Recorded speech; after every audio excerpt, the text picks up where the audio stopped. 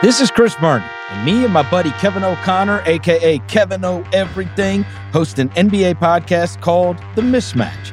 They call it The Mismatch because I'm awesome and Kevin is a gigantic nerd. No, that's not why at all, Chris. They call it The Mismatch because I have a brain and you're a loudmouth bozo. Good grief. Anyway, listen to our amazing NBA podcast, The Mismatch. Or don't. We really don't care. We're probably going to win 1 million awards either way. Chris, we do care, so don't say that. Please subscribe and listen to The Mismatch only on Spotify. Did you really call me a bozo?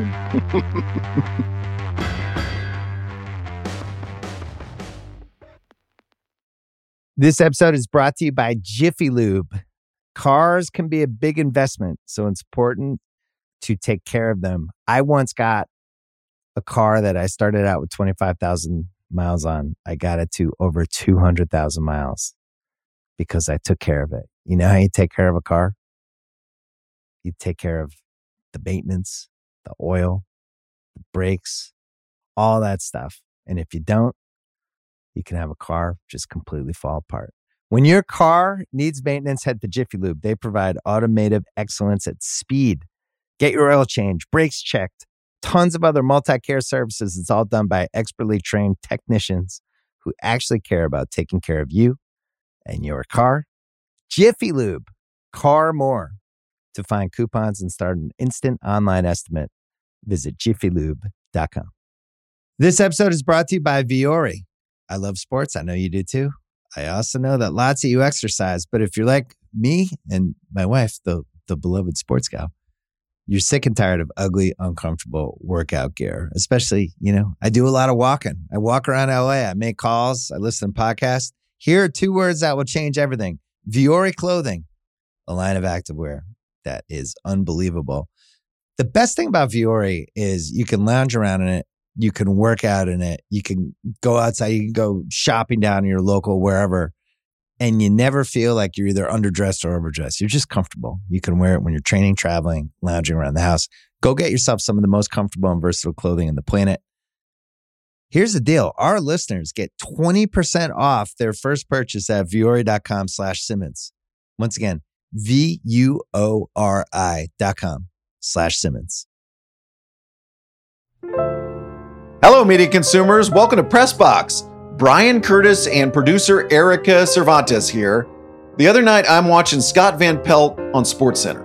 Van Pelt is interviewing Chris Paul, and Chris Paul happened to mention that Van Pelt is a golf guy. Yeah, Van Pelt is a golf guy. That's one of the reasons I wanted to have him on this week. 2 weeks from today, Van Pelt is going to be hosting ESPN's coverage of the PGA Championship. But golf is also part of his TV origin story. Because back in the 1990s, Van Pelt got his first big break at a new network called the Golf Channel. And then after that big break, he got another big break by scoring an interview with a guy named Tiger Woods. And that interview, in turn, helped Van Pelt score yet another big break at ESPN, where he's now hosting the Midnight SportsCenter and the Masters and the PGA Championship. Van Pelt and I talked about his early days on TV. We talked about golf announcer voice. We got into the mechanics of hosting SportsCenter. And of course, we had to talk about the Van Pelt segment everyone was talking about this week, the lovely tribute he gave to Otis, his dog, who just died. Every time Van Pelt wrote an episode of SportsCenter, Otis was sitting in a chair right behind him. And when we jumped on the Zoom this morning, the first thing I noticed was that there was a stuffed animal sitting in that same chair, just so there was something there. Here's Scott Van Pelt. Scott, the tribute you wrote for your dog, Otis, the other night, was that hard to write or easy to write? It was both, I suppose. The what I felt was easy. I started writing it because it needed to be cathartic. I mean, for the people just listening to this, I'm sitting in my office and behind me in his chair now sits a big giant stuffed animal dog, just to kind of help for the period of time. It was, we found out he was really in trouble on a Friday. And when I brought him home, I just started writing. because I knew the end was coming. And I didn't know the end was coming a day before.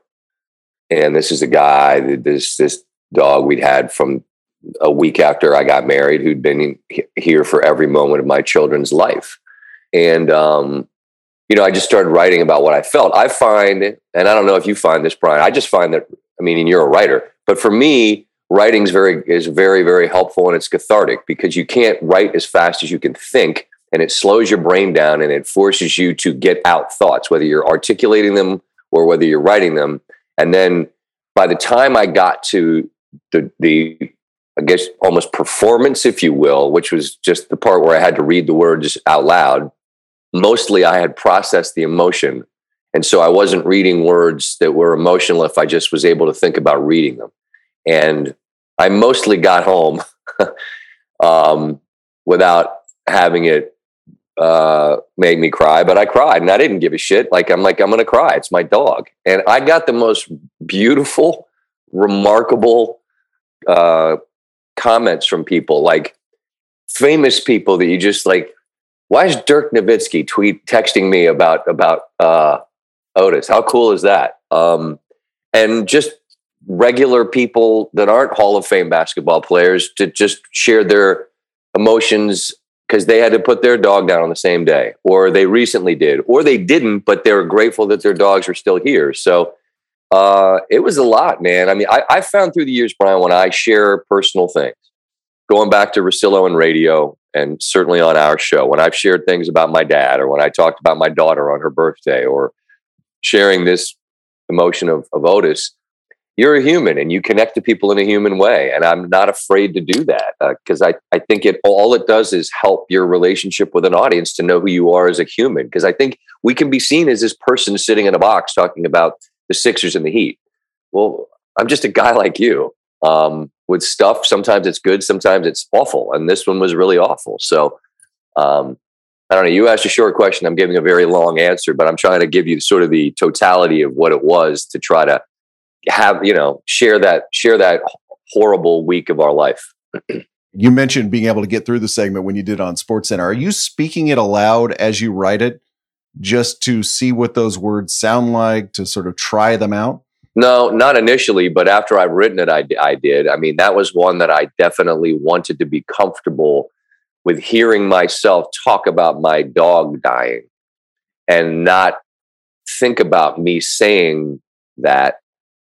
Does that make sense? Because when you speaking those words, because they're the truth. And when I wrote it, I wrote about how anything I've written for this show, the entire time I've been doing this show, sitting behind me in a chair in my office was Otis the dog. And as I'm writing this, he's sitting there. And this might sound strange, but our director, I shared with him what was happening before Otis was gone. And I said, I'm not sending you this script when he's alive, because it felt like writing about him not being there when he was still sitting right there in that chair. And I'd write it and then I'd go over to him and I'd pet him because I could. It was just, I had to do, looking back at it, in order for it to happen, I had to write it how I wrote it. I had to go through it, reading it over and over and over the way I did, so that I was comfortable with it, so that it was more like lines in a play than it was me sharing the emotion. And even that, it was really interesting. When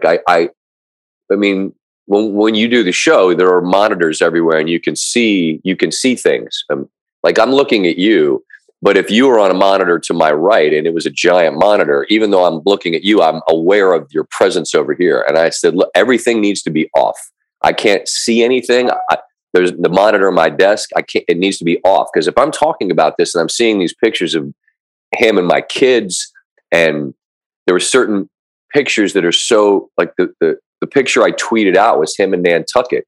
And I see it so vividly. I remember the day so vividly.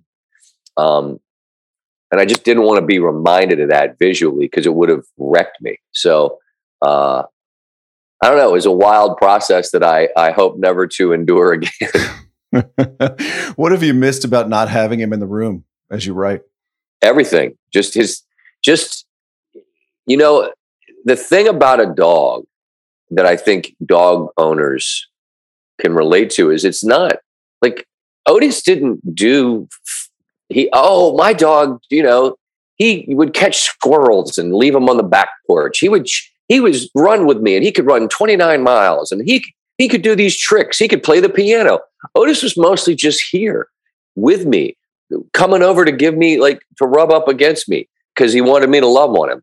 Or I'd hear his feet click, click, click, and he'd go in and he'd get some water. And then over time, it got slower. He'd wander back in here and he'd just go, and it would take a while. And I'd just hear that slow, and then he'd plop down, and I talked to him constantly, just absent-minded, nothing about, hey, Odie boy, what do you blah, blah, blah. Or I'd tell him something was good or something was bad, or the Terps stink, or, we're going to win this game. I mean, and he would just give you that. I mean, he was just a great listener because he didn't have much of a choice. So it's just the presence. And it's the first dog I ever had. I never had a dog in my life. And he just adored me and thought that I was, wherever I went, he wanted to be with me. And now, not having that, I just told my wife, she's like, how are you? I said, I miss Otis. And I will, I'm sure, forever. This stuffed animal that's occupying the chair behind you right now, where did that come from? It was one of I can't remember whose it was, but I have 3 kids, and, as parents know, ownership is really tangible. It's not, that's not the right word. It's temporary, and it really is, what's the golden rule? The guy with the goal makes the rules. Well, it's whoever had that dog, it was theirs. I think I got it at this place up in Connecticut called Lake Compounce. And I won it for maybe my youngest son, but it's been sort of everybody's. And like the day this happened, it was just brought in here by one of them, plopped in there, and I thought, right on. So until further notice, that's where that stuffed animal will remain. Saw you say in an interview that the energy required to do SportsCenter as a solo host is really different than the energy required to do the traditional 2-host SportsCenter you did for years. How would you describe the difference? You don't get to do your highlight and then sit while John Butchie Gross, Neil Everett, Steve Levy, Linda Cohn, whomever. You're like, the A block is, let's say it's 10 minutes. That's the first segment of the show. Let's say tonight, we come on, and the lead, last night's lead highlight was the Lightning and the Maple Leafs. We were coming off a hockey game. So let's say I'm with Bucci and with his hockey acumen, he would get the first highlight, then should. So we'd come on, I'd say, hey, how you doing? Blah, blah, blah. Butchie Gross would say his piece, he's off and running. Well, now I'm able to sort of sit and look at notes or get my stuff together, and I'm just waiting for my turn. When it's just you sitting there, you come on and you do that. And then I did the next highlight, which was the Hurricanes and the Boston Bruins. And then I do an interview with Barry Melrose, and then we pivot off of that.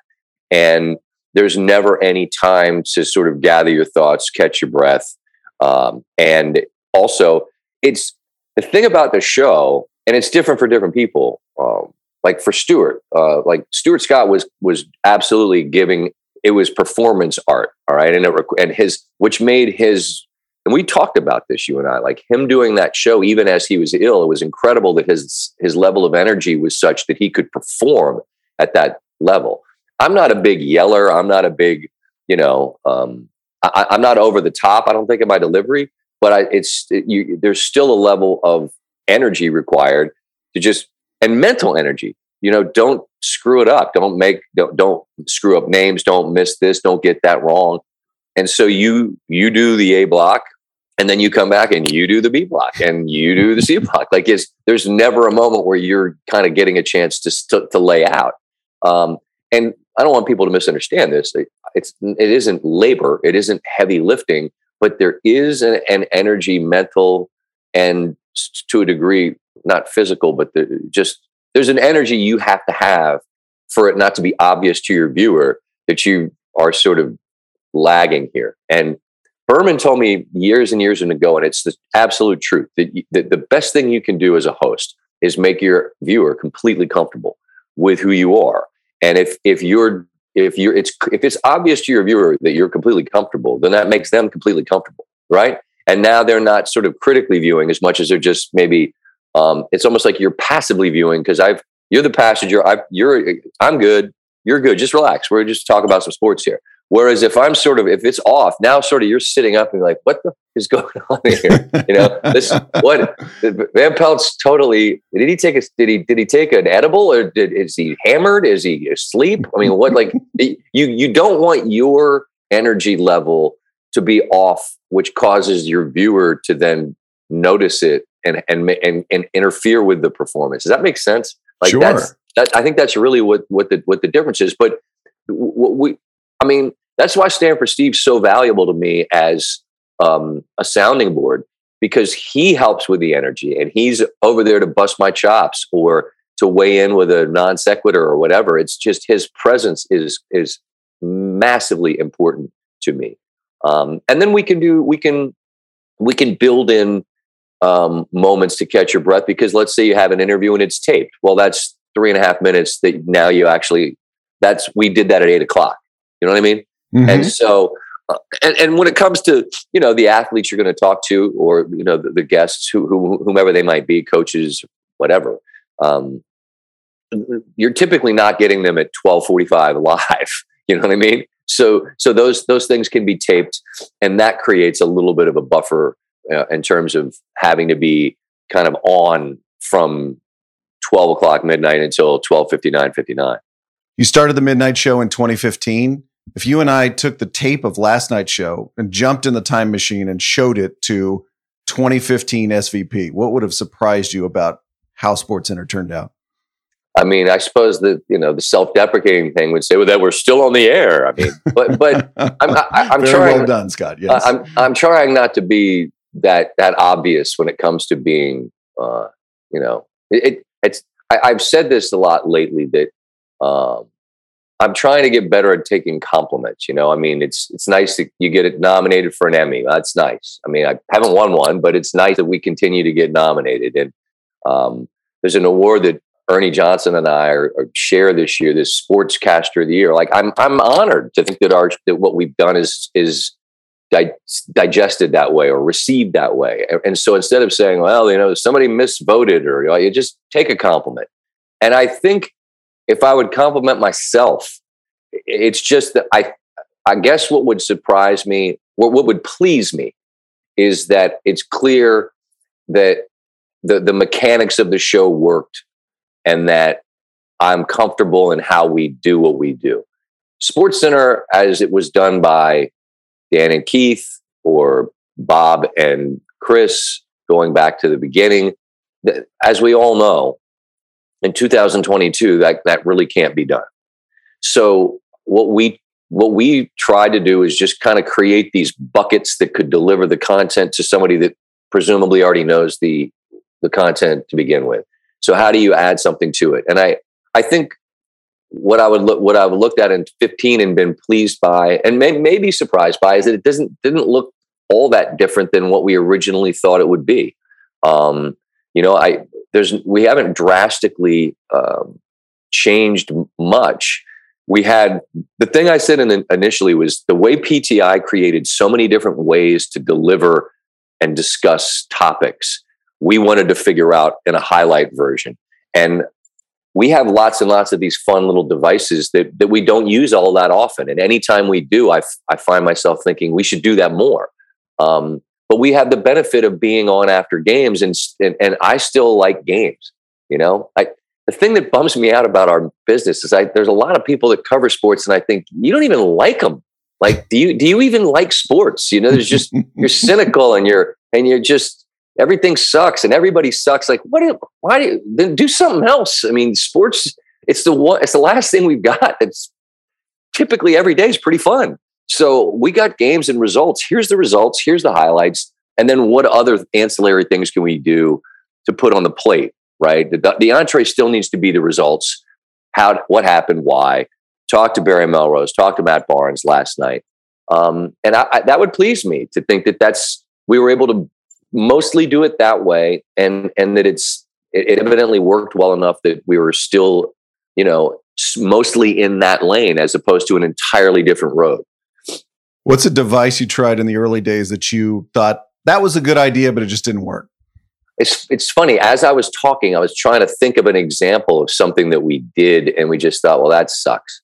And I mean, I don't remember doing. I'm sure there's examples. Most of the things I think worked. The thing I made a conscious effort not to try to do is don't try too hard to be funny, because being funny consistently is really difficult. But I think just stuff lends itself to being funny. I mean, Bad Beats is consistently funny just because you laugh at the absurdity of it all. How does this shit keep happening? And it does every week. I'm going to keep trying to kick this around in my brain as we're talking to try to think of something we did that we just thought, no, don't do that again. But most of the things, even if we don't do them a lot, I think the conceit, I don't remember feeling like it was so bad, because honestly, we wouldn't have aired it if it was just so bad. We just thought, I hate it. The key is not to beat things to death and do it too often. I think the more judicious you are and how things are done, the better. I like what you said about not self-consciously trying to be funny in every moment. It's more like, let's be fun. And then if we get to funny, great. It's great. I think that's well put. Because the games are fun. The people in the stands doing ridiculous things are fun. So some awful bad beat is fun in the sense of, God, that's awful, but like, we got to have a laugh, or else what would we do? We'd all go insane. But try and, I mean, the criticism that over the years has kind of just become this blanket criticism of anybody that did SportsCenter is, oh, everyone's just doing punchlines and shtick. And it's like, well, all right, I understand it, but like, give me an example as it pertains to me. Like, tell me when you saw me trying out for the Chuckle Hut. Because I don't think that's what we do. I don't knowingly go out there with a list of things I want to make sure I say, because that's just, I don't know, that's nowhere. That's no way to do it, in my opinion. PGA Championship starts in 2 weeks. 2 weeks from today. I wanted to ask you a little bit about golf. You have talked about watching the 86 Masters with your dad. What do you remember about that experience? Just that he was a Jack guy, and it's funny when you're a young man. 46 seems like you're probably preparing for death, But Jack was 46. Boy, he doesn't have much time. Well, now as a much older man than 46, you think, God, the whole thing's a blur. Once you turn some age, it's all sort of some version of the same thing, right? But he liked Jack, and so just the comfortable silence of hanging out with your pop, who you loved sports with, and who fostered your love of sports, and watching something happening, unlike a basketball game, say, where it's very, very fast and frantic, or a football game. Even the pace of a football game is different, but a lazy Sunday afternoon and stuff starts building. Right. And then now there's a sense that this might happen, and the more exciting that it got, and then all the things that had to happen, both that he did and that others did, which ultimately led to that.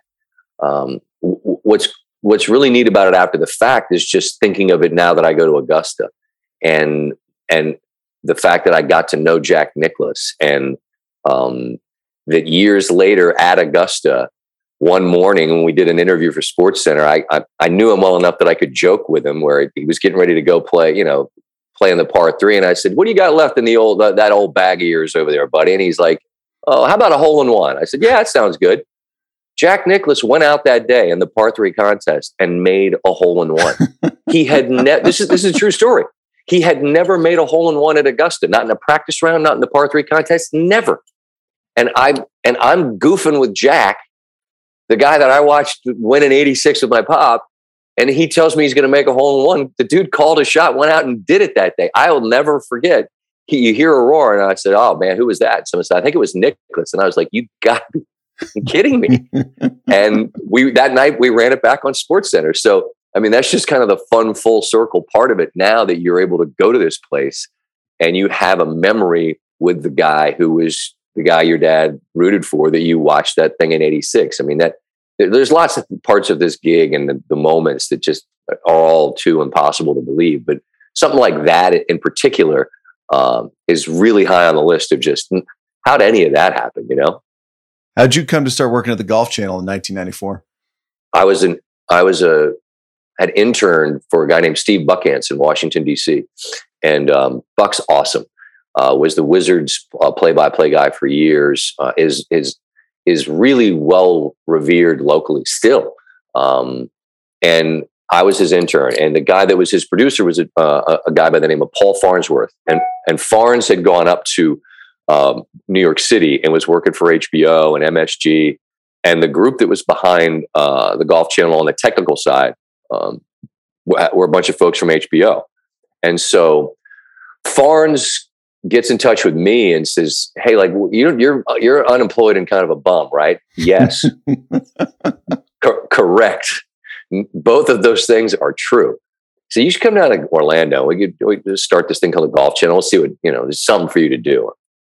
All right. So pack up a Ryder truck with my belongings and drive to Orlando to work for the Golf Channel. Now, I'd never been on the air, and I'm a production assistant, and I'm there. We're cutting down these things called Shell's Wonderful World of Golf, which are these shows done back in the 60s. Like Chichi Rodriguez playing at Dorado Beach. Like that's one I remember specifically I did. And it was a total long shot. I mean, the Golf Channel, who's going to watch golf all day? Well, what a cool success story it is now. But in 1995, I promise you, it was like, I don't know. And I ended up doing this, just doing some behind the scenes stuff, goofing around on camera. And the one story, I've told this before, but I'd share it with you, like that my guy Farns says, "Hey, you got to be in the studio today at 3:00. For what? Just show up at 3. Fine. Well, they were going to do a show called Golf Talk Live, which was an interview show. And the host was a man named Peter Kessler. And I show up, I'm like, "What are you doing?" "Well, we just got to check the blocking and the lighting and just kind of go through a dry run here. And you're going to be Arnold Palmer." "Oh, okay." So I sit down and I'm just loosey-goosey. What do I care? I'm just trying to be glib. And, I'd always been fairly fluent and articulate. And let's be honest, I was a bullshitter's bullshitter. That's what I could do. And so that's what I did. I sat down and just did that. And the story goes that this man who was in charge, his name's Mike Whalen, and he's right from Central Casting, like handsome guy, Armani suits, like he looked the part, TV exec. And he's looking up at the screen and watching and says to no one in particular, "Who is this?" And they're like, "What are you talking about? Who is this?" "This is Peter Kessler." What do you mean? He goes, No. Now, who's this idiot that thinks he's Arnold Palmer?" "Oh, that's Scott Van Pelt. He's a production assistant." "Has he ever been on the air?" "No." "Oh, well, all right." Well, from that moment, he just sort of decided that the Golf Channel was in like 10,000 homes. It just, you didn't matter. So they let me start trying to do some things and I went out and I taped like a stand-up and did a segment from, of all people, Chichi Rodriguez at a charity event in Orlando. Chichi again. Me and Chichi, Dorado Beach charity event, me doing a terrible stand-up, and they put it on the air. And I ended up going, Brian, on the road in 1995 to Columbus, Ohio, to cover the NCAA championships. And I met a guy named Tiger Woods. And from there, he became who he became. And I was a guy that, for whatever reason, we had a really good working relationship where he gave me access and interviews that he didn't give other people. And that led to ESPN. And I mean, I've told the story often, but I mean, I promise you, every time I say it out loud, I know what it is. I mean, it's that guy holding a Powerball ticket, because it was where I was when it happened. It was who I met, and it was how it all, this sequence of like how the dominoes fell. I mean, it had to fall in the exact sequence in order for me to now be talking to you. And it did somehow. You said before you got the Golf Channel gig, you were having trouble assimilating to adulthood. Yeah. Why did you assimilate after you got there? What was it about that gig? I don't think there were a lot of adults in the building. I think it was a lot of like-minded people. There were many of us that got there, and it was a very different time in workplace culture. Let's just say it that way. And I think there were just a lot of folks that came and that were talented. There was a lot of talent in that place. And maybe we were loosey-goosey and going out too much and behaving in ways that weren't, you'd never do now, just because you kind of understand you have to be a bit more serious about how things go. But it worked, and I mean, I don't know that I assimilated there other than that I was gainfully employed and was able to pay rent, and start repairing my horribly, my credit wasn't fractured. Okay. It was imploded, and I had to begin sort of be paying things on time and being an adult. I did that. I to this day, I'm still very, very, very anal about making sure, what day do I owe you money? I will pay you on that day. But it all began there when I finally got the job. But it was just an incredible opportunity. I'm forever grateful to them for taking a chance and for kind of planting a seed and watering it and letting it grow. And it's just amazing that it happened the way it did. And Tiger's entirely responsible for all of it. Without him, I don't get noticed, certainly by ESPN, and I don't think they would have hired me in 2001. So how do you get your first interview with Tiger? I was there in 1995. I'm at Columbus. He's a freshman at Stanford, and there weren't a whole lot of people with the ENG cameras and a mic stuck in the back of it. And it's wild. I remember my cameraman was a guy named Paul Schlegel, awesome guy, and me and Schlegs are just standing there. And I went over and introduced myself. And so I'm there every day. Nobody else is, and we start just sort of BSing and talking off air. And I'm whatever I am, 28 maybe. I'm a decade older, but I'm not like 58. You know what I'm saying? I'm young enough that I'm sort of just, and I mean, maybe I'm flattering myself, but I mean, it's the truth. I was the youngest person around. So if that made me more relatable or less sort of stay away, maybe some of that helped. But it's just, I kept being where he was, because the next year was 96 NCAA championships, and that was in Tennessee, a place called Ottawa, Tennessee. I was there again. He won. And then he won the amateur at Pumpkin Ridge in Oregon. Again, I was there. And then he won the Masters in 97. And then by then he was an entirely different entity. But I drove down in 98 to Doral from Orlando. I drove down for one reason, and that was to wait for him in a locker room. When he got done, I'm sitting there waiting for him, like stalking the guy. He walked in. I said, "Hey, can I talk to you Bay Hill week?" And he said, "Sure." And so Bay Hill week, which was in Orlando, right where the Golf Channel was, I show up to do this interview that I arranged with him to talk about the 97 Masters. And I see Jimmy Roberts, who is a friend, a Maryland guy like me, and he works for ESPN. And I see Jimmy, and he says, "Oh, are you here to talk to Tiger too?" And I said, "Well, I don't know about two, but I'm here to talk to him." And he said, "Well, I'll flip you to see who goes first." And I said, "I'm not flipping you for anything. I drove to Miami 2 weeks ago and asked him if he'd do it. And if this all got set up after the fact, that's fine. But like, I'm going first." And I don't know why I was so like, I just wasn't hearing it, but I'm glad I did, because I was told I had 5 minutes and we talked for 45, because no one had sat with Tiger and done that whole Masters interview. Like, no one had gone, he hadn't done it. The exercise. Friday, you shoot 40 on the first nines, then you shoot 30. You're going through the mentality of, now all of a sudden you got the lead. Now all of a sudden you're playing with Colin Montgomery on Saturday and you obliterate him. Now you're going to win. Now you win. And he's taking you on that walk in a way where I really don't think he's ever been any better than that. And I've said this many times because it's true. I didn't do a great interview per se, but he was comfortable enough with me to be great. I think that we can get way too much credit in terms of being good at the mechanics of interviewing someone. What makes someone great in an interview is how comfortable they are telling you stuff they might not otherwise tell. Now, you can be armed with a skill of asking a question. You can do a great job asking short questions. You can do a great job listening to the answer so that you ask a better question next. But if that person doesn't innately feel like they want to drop their guard and talk, then I don't care who you are and what your tools are. You're just not getting anything. So I look back at that and I realized that why he was great there was because he was comfortable with me. And also it must have been pretty fun to talk about beating the shit out of everybody in 97 at Augusta, you know? And so that moment, that interview with him truly changed the trajectory of things, because I think people saw it and if they didn't know who I was, they were like, well, wow, Tiger is pretty good. The Jimmy Roberts part is fascinating to me. I think we're contractually obligated to call that a sliding doors moment at the Ringer, because if he goes first, if he pulls rank and says, hey, I'm Jimmy Roberts from ESPN, I get to go first. Yep. Maybe Tiger, does a great interview. And by the time he gets to you, he's just kind of like, I've said this, I want to help you. I want to be good, but I've said it and I just don't have the same spark.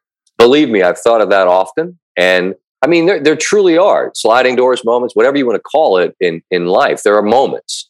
And that was one of them where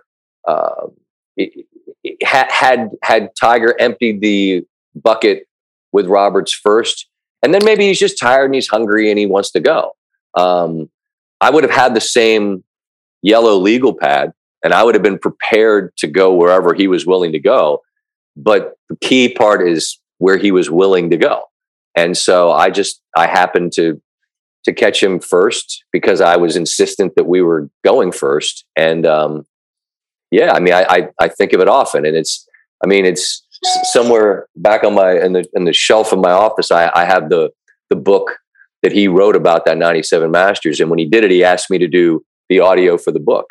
And it was cool. I mean, he and I have a good professional relationship. It's a friendship, professional friendship. I'm always careful to frame it. Like, it's not like we don't holiday together. We don't vacation together, but I've known him a long time.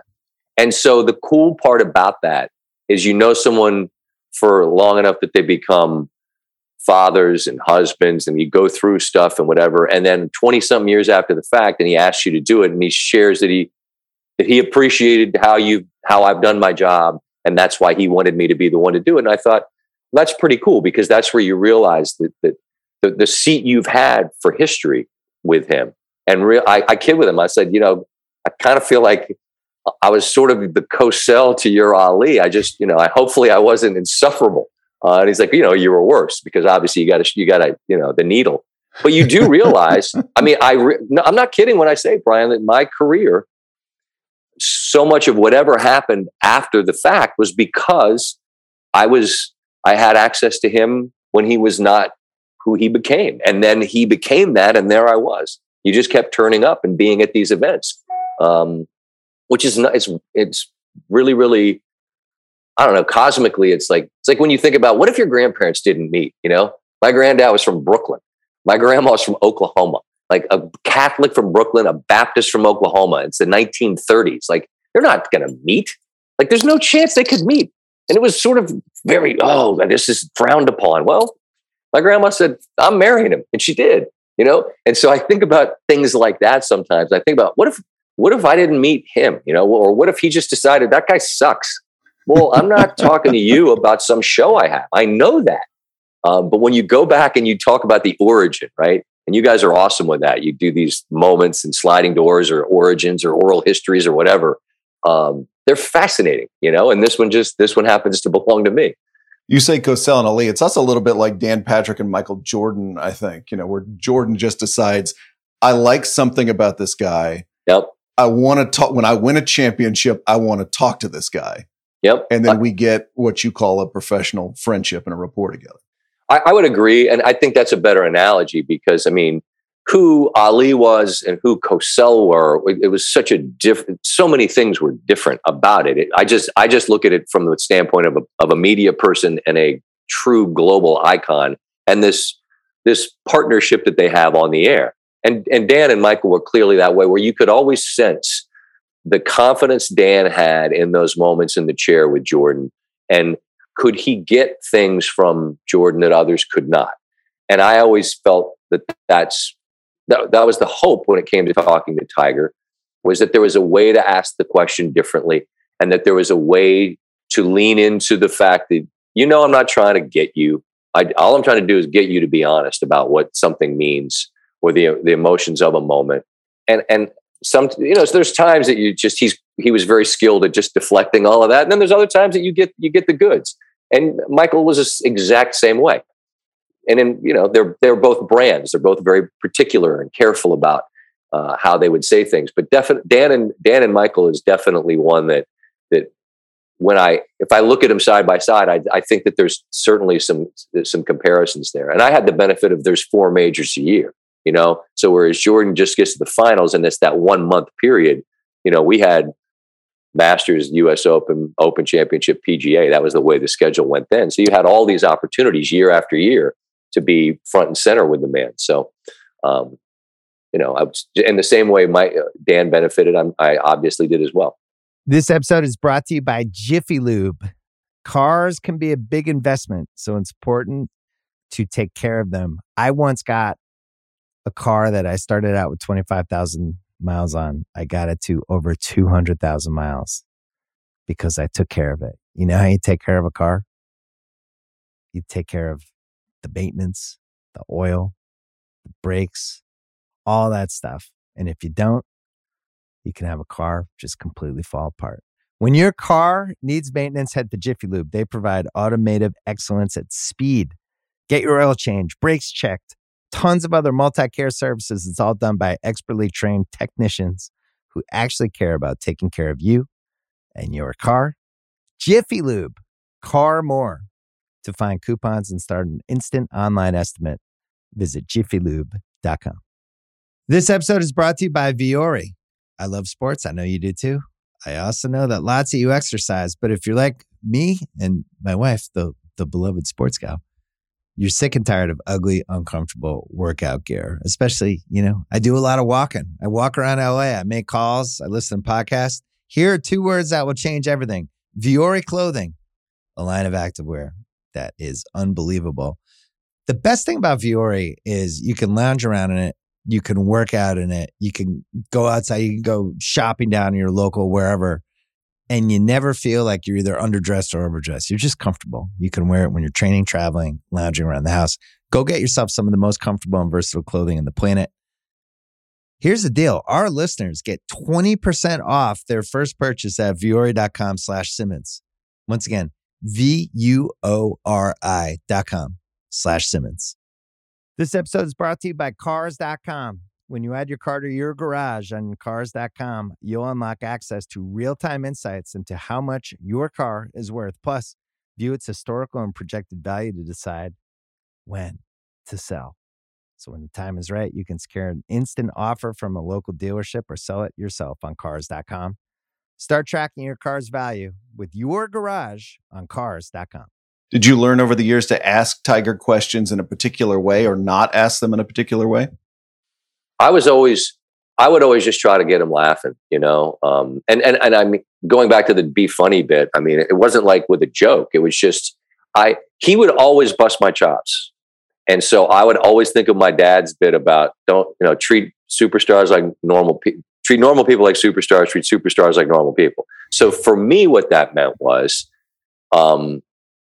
you could be disarming by, I know you'd bust my chops about something, anything. Well, I'll do the same to you because not a lot of people are going to do that.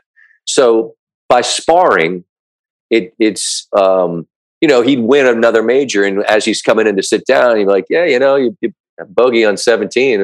What was that? I mean, it's just, and I mean, even if it's some non sequitur in a way where it's just, now it's not hero worship, right? Mm-hmm. Clearly you have immense respect for what this man is doing.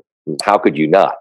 But it can't just be, another way of putting it is you put a man on a pedestal, you put him in a position to look down on you. So you try to look somebody in the eye and not talk to him any differently than I would talk to you. I mean, it's the same exchange. I have appreciation and respect for what you do.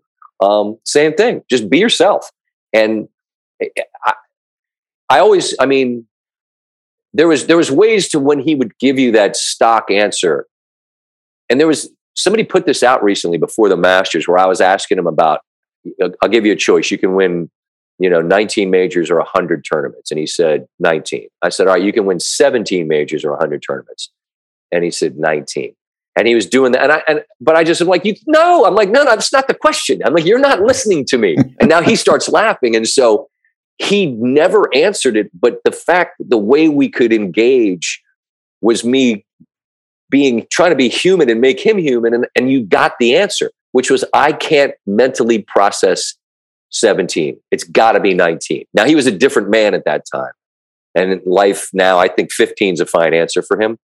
But it was having fun in those moments where you could try to make him human, because he was so not.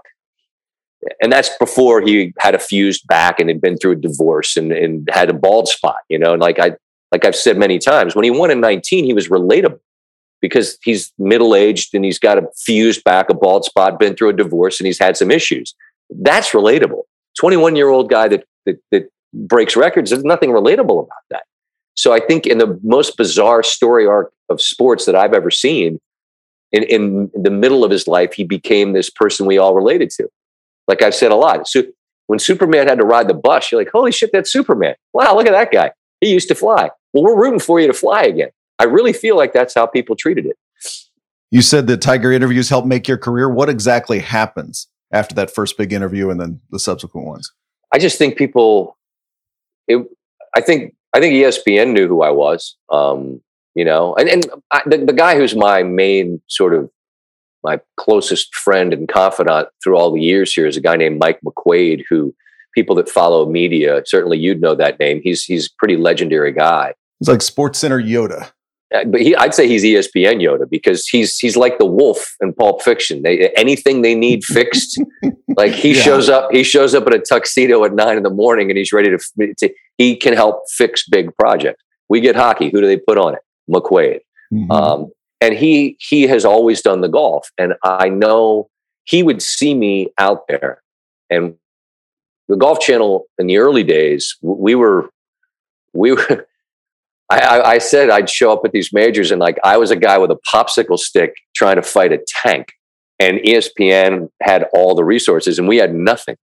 And yet somehow with our popsicle stick, we were winning some battles. And I know that Mike had a respect and appreciation for the work that I did, just not getting Tiger or Ernie. I had relationships with these people because I was out there all the time.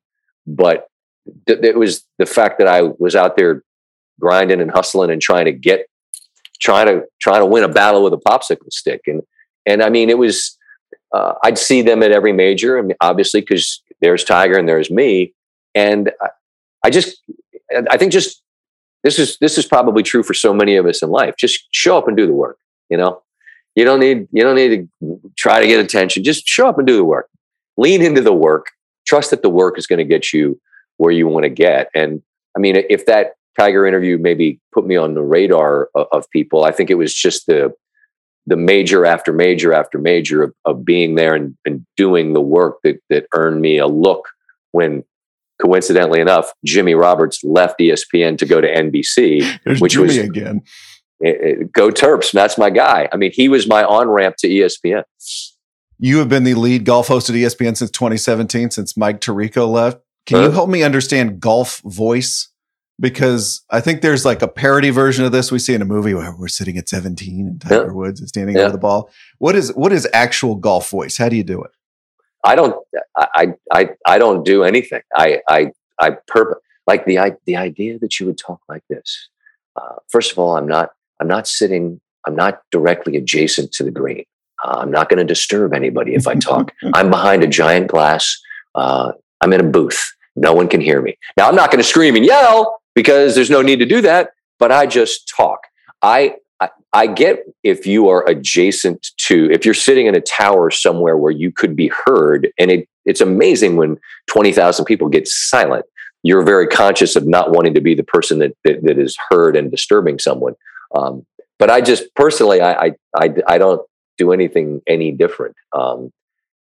People point out, and they're right. When I go to Augusta, I probably don't talk the same way as I do when I'm doing a college football highlight or an NFL highlight, just because it's a different energy that's present. You know what I mean? It would feel out of place to be screaming and yelling.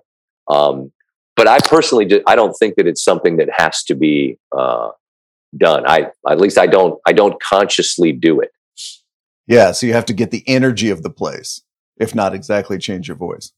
Yeah. Well, yes, I think that's it. I think you ought to, that's exactly what it is. You ought to reflect the energy of your environment. And, and we talked about the energy required for doing SportsCenter.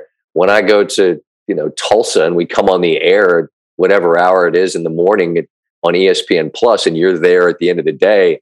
I mean, I literally sat last year at Kiowa and watched the sun come up and watched it walk across the sky and then set in the ocean. And the energy required for being on air talking about golf for 14 basically consecutive hours, you gotta sort of parse that out over the day. You don't want to collapse because like the first morning wave finishes, their day's done. You have an entire afternoon's worth of people who's around. You're meant to do some coverage of as well. So you got that and a lot of Diet Coke, and we can get to the end of the day. How long did it take you to get comfortable with golf terminology? When I got to the Golf Channel, which was 100 years ago, I was basketball, baseball. That's what I grew up playing, and I'm a fan of football. I was just too skinny to play it. So there's two sports in particular. Soccer to a degree, but it's not as bad. If you don't understand the terminology of golf or NASCAR and you try to describe it, you can instantly out yourself as not having any idea.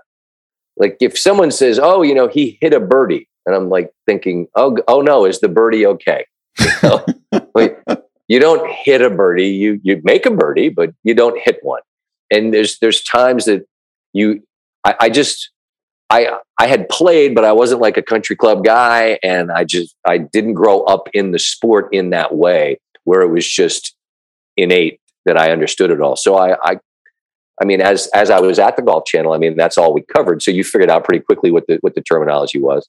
And I wouldn't say that I went into it blind, but I mean, there's just certain things that you learn about how the game is meant to be described, and making sure that you are able to do it correctly. And then, I mean, I'm sitting next to Andy North or Curtis Strange or David Duval at the PGA. I've watched a lot of golf, but I've never been in the guy in the arena. So I always defer and lean into them when it comes to describing what's required. I haven't got a clue. So trust the people that have stood there and had to get up and down to make a cut or to win a tournament. Let them tell you what that's about. When you're doing Thursday, Friday at the Masters, is it funny to throw to Jim Nantz in a way that feels like one of those Marvel crossover event movies where we got all the Avengers together? Sure. Which one am I? Which what's my suit? You tell me. I haven't got a clue. I don't feel like I have a hammer or a shield, or I'm not particularly swift. But that's well put. I mean, it's their event. And as you would understand, and I think people that consume those that cover sports, you understand what it means that it's a CBS event. Seller Shai is their producer, and so he's the voice in my ear because it's the CBS truck and it's all the CBS people. All I am is sort of the host welcoming you on the air, and occasionally I drop in and give you some thought on something. But it's cool because Jim I've known forever. He is such a gracious, kind man, and so supportive, and always giving you an attaboy about your work. And it's he didn't have to be as kind as he is, and I'm always appreciative of that. And you just try to reflect the respect we have for them, and that it's this collaborative thing. And he's Thor. He's the one that's got the hammer. Let Thor do his thing, and you mostly just get out of the way. And the thing I've tried to describe about this is that I'm sitting there in the Butler cabin, and once you've handed it off, you're now essentially watching the broadcast, just like the folks at home. And then there'll be a moment where they're coming to me to do something, and I have to remind myself, oh wait, you're hosting this broadcast, and you have to quickly remember what know the assignment, right? And so then hopefully you're prepared to describe the highlights or read the card about drive, chip, and putt, or whatever the case may be. But it's an interesting deal, totally different than say Southern Hills where it's, there's a part of the time where we'll get out of the way and CBS takes over. But I mean, mostly that's our broadcast. I'm the host. I'm actually calling golf. Whereas at the Masters, that's not at all what's required of your workday. You told Russillo once, the less you say during a golf tournament, the more the people in the truck like it. Why is that? You want to hear the clubs rattling when they're deciding between a 7 and an 8. You want to hear the caddy and the player describe what's the number, what am I trying to do? And it's unlike, I would always marvel at Doc calling hockey. You know what I mean? Like, you'd think, how do you do this? The puck never stops moving, and it's just, he feathers it up, and he had 1,000 different ways to say passes the puck. Well, golf is such a different watch because it's slow and it's relaxing. And so people don't want to hear you yammering off a storm about anything. They want to hear the wind blowing. They want to hear the thump of the club hitting the ground and the ball. And we certainly can serve a purpose, giving you some information or an anecdote and a story, fill some of the silences, but the less you're in the way of the ambient noise that accompanies golf, I think the more people enjoy it. So, we always kid around like with McQuaid. I've never been better than when I just shut up for 30 seconds and let a caddy and a player talk and then pull the club and just lay out until they hit it. I remember Vern Lundquist telling me that Frank Jerkinian, the legendary CBS golf guru, the McQuaid of CBS for decades, said, whatever you do, don't say that a player made a putt or missed a putt. We can see that.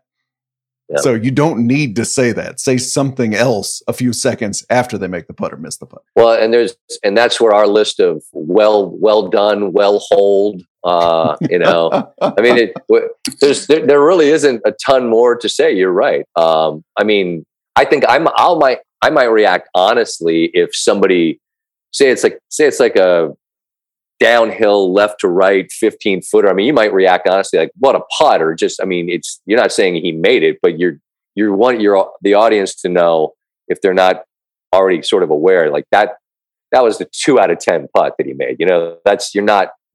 No one's made this putt all day. And I think there's ways to make it clear that the shot was great if it's not otherwise obvious. But yeah, that's the thing about doing play-by-play. When you're watching it, you don't have to tell somebody that the putt went in. I don't see the ball anymore. That's my cue. I'm going to count the well dones in Tulsa just to get a. See, I'm on for way too long for you to do that, and now I'll be self-conscious about it. I'll come up with something. Just for you. I'll say hi, Brian. That's just There we go. Netflix is making a documentary series about golf that's styled after their Formula One series, Drive to Survive. Do you think golf benefits from that kind of show? Let me ask you a question. To what degree do you attribute the popularity of F1 now, and how much conversation we see on Twitter when there are races going on to that series? A very, very large degree. So there you go. I know these players in golf. The older ones, obviously, I know better just because I had more access to them because I was out there more. But look at hockey when you do those all access pieces. Look at the NFL with Hard Knocks. Any sport benefits from access to the people, because now, in the same way, me talking about Otis the dog makes me a human, not this bald-headed square you see on your television. It humanizes these players, and you find out what they're going through, what makes you want to root for them, what makes them, oh, this guy sucks. I can't stand this guy. Whether he means to or not, he makes himself not to be someone worthy of my support. There's no doubt in my mind that A, it'll be well done, but B, in the exact same way that Hard Knocks benefited the NFL, those all access with the NHL absolutely show you what those guys are about. And the F1 popularity, I believe, is massively tied to that series. I think it will certainly help. And I think it'll help take it beyond the very passionate golf fan base that already exists. I think and that's why F1's become so popular. I don't think I mean, Russillo loves to talk about F1, and he kids around about being the top North American F1 podcast, or however he frames it. I just wonder the people that I see tweeting about it. So, like zealous, high level tweeting with F1. And I'm thinking this has got to be that. So it'll help. Yeah, I feel the F1 series was to some extent about what the hell is F1 for a lot of Americans. They just didn't know anything. And who the hell are these guys? Whereas golf, they have a basic understanding. They know what the Masters is. They know what the majors are. They know what the US Open is. And maybe it's just what you said. We need 2 or 3 things about these guys, each of these guys, that might be more anonymous to us outside of the big stars. I would agree. And I mean, F1 is just, most people have probably held a golf club. And if they haven't done that, they've almost certainly played putt-putt. So that makes your understanding of what they're doing, at least you have some tacit understanding. Whereas with F1, I wouldn't, I'm driving a car 200 miles an hour through the streets of Monaco. Like I have no concept of any of that. You know what I mean? So I think golf has a head start in terms of its, of the understanding of what it is, but then it's the who that makes things more compelling. For more than a decade, I feel we've been doing a public think piece about the state of golf. Is the sport okay? What are the participation rates? Who is the post-Tiger person who's going to carry us through in whatever way? Right. Where do you fall on those questions in terms of the state of golf? The Tiger bit is the it's the concern, certainly, because he turns up in Augusta this year, and it's the circumstances of what his absence was and what he had to deal with to get back. But it's still who he is. That's the reason it's such a big deal.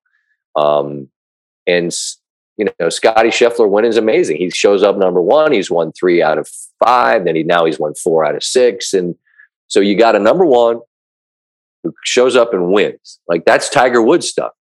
But does that resonate with people the way Tiger does? No, of course not, because Tiger's the only Tiger. And so I think the game is loaded with talent and interesting young people like Colin Morikawa. He's just a fascinating, intelligent, bright, likable, funny, the whole bit. I mean, he's got the whole package. But is he going to deliver eyeballs the way Tiger? Well, no, that's not fair to Colin. I think what we've said for 15 years is that it has to be a collective, right? No one person can do what Tiger does. So it needs to be the collective. And I think the depth of the fields and the talent globally is maybe unrivaled. I mean, I'm always hesitant to say that, but it feels that way. Mm-hmm. And yet Tiger's presence at Augusta and the fact that, all the media in Tulsa scrambles out to Southern Hills because we got a jet on the tarmac and there's Tiger. No one's doing that for anybody else either. So the concern is always going to be, how do you fill in that blank? The answer clearly is you won't. And so I think it's just best to enjoy whatever these little handful of years left of his participation as a competitor exists. And then, inevitably you segue to what life is after. But there is no him. And there is no heir to him. There's not any one person that's going to be that. One more before you go, Scott. If we stipulate that you have great gigs at ESPN right now, what do you miss about doing a daily sports radio show? I just miss the camaraderie and the challenge of what Russillo brought. That's the main thing. That relationship with an audience is second to none. You have the bandwidth to get loosey-goosey some, but like I said to you earlier about actually liking sports, I mean, Russillo and I have joked for years, like, are we doing this wrong that we actually watch games and like games? Or are we supposed to do some other thing with our time? Because we actually like the sports and the games. And so that made it a true joy to do every day. And trying to keep up with that guy was, I've said it before, I'll say it with you. He made me better because he was just relentless and prepared and interesting and looked at things, pushed me to look at things from this viewpoint. All right. A block, or at 1:00, let's say we'll talk Heat and Sixers. Okay, what's the topic? Because anyone can say we'll talk Heat and Sixers. Well, what's the topic? Is the topic, would you really max out James Harden looking like he looks right now? Because that's interesting. Is it, does Joel Embiid prove he's the MVP by not playing in these 2 games because you see what they are without him? Because that's interesting. Is it, wow, look at what the Heat did to Trae Young last series and look at what they're doing right now. Are we missing an obvious 1 seed in front of our face? I mean, are they going to win the East? And when they do, we're going to realize we should have given them more love all along. Because you could make a segment out of any of the things I just said. But what Russillo would do is really push the conversation in the 12:00 hour leading up to when we go on the air to figure out, well, what's the most interesting one? Well, maybe at 1:00, it's let's do the credit piece of this and let's talk Miami because they won. But at some point we got to get into what's Philly, right? And so the layers to what makes the conversation interesting, I really enjoyed that. And then I enjoyed just the non sequiturs. That guy's really funny. And his delivery is funny, and you'd have to be paying attention to not miss it a lot of the time. And so it's that I miss. And so when I go on from time to time on his podcast, I mean, it's the thing that's cool about it is that it's very quickly like throwing on, a well-worn hat, it still fits. And so that time is enjoyed when we do it. But I'll also say that there are the days when there aren't the obvious laundry list of topics where I don't miss trying to figure out how do you get to 4:00. July. Yeah. There you go. The line's been said often about anyone out there that's a sports fan can probably do some version of a show for a day. On a Monday in the football season, you could do it. There are obvious topics. You might not be good at it, but you could do it. Then on Tuesday, what do you do on Tuesday? Right? Mm-hmm. Then, okay, you got through now it's Wednesday. What are we doing now? By Friday, you'd be good again because now you're just previewing. So you've had 2 days you could ham and egg it and you could get it, from A to Z. There's a lot of days when you're trying to just you're trying to come up with ideas, man, and those days were a challenge. But they definitely made me better. Working with him made me better. And now you only have an hour on TV, and it feels like a sprint. It's like a rocket ship. You don't nearly have the time, which is why when we devoted 5.5 minutes to the passing of my dog, that was the one sort of really selfish thing I decided I would do. And it was the NFL draft, and there were 4 NBA playoff games. And I don't often do it's my show, but as I told our producer that day, I said, look, we got 5 minutes less content because I'm talking about Otis. The end. And no sweat, we're good. I got it. But you definitely don't have nearly as much time in the TV space as we had in radio, which has its goods and its bads. But it was certainly fun. And as I say, those days with Russillo are well remembered. And anytime we do it, I always, I smile and I remember why. Scott Van Pelt, thanks for coming on the Press Box. You're awesome, man. I really enjoy the conversation. Thank you so much. All right, it's time for the second weekly edition of David Shoemaker Guesses the Strained Pun Headline. Yeah. Monday's headline about the NFL drafting 2 punters very early in the draft was rare feat. Today's headline, for which David will have no help, comes from Chris Baginski. It's from the Providence Journal. I believe that's that publication's first appearance here. Providence schools, David, have a new grading system. In certain grade levels, students can no longer flunk a class. If you flunk, the school is going to give you a college-style incomplete. Okay, you can't flunk. What was the Providence Journal's strained pun headline? Get the F out? Get the... You're close. Get the F. That, by the way, that totally would have worked. Get the F out of here. Get the F. F's. F's. No, I know. I like F's. God. No F's, ands, or buts. No. F.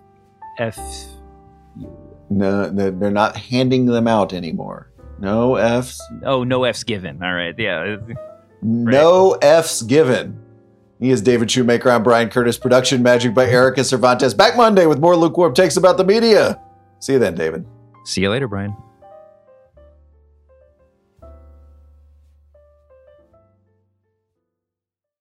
This episode is brought to you by 20th Century Studios' Kingdom of the Planet of the Apes. As a ruthless king builds his empire at the expense of the remaining human race, a young ape will fight for the future of apes and humans alike. Kingdom of the Planet of the Apes. Enter the kingdom in IMAX on May 10th and in theaters everywhere. Get tickets now.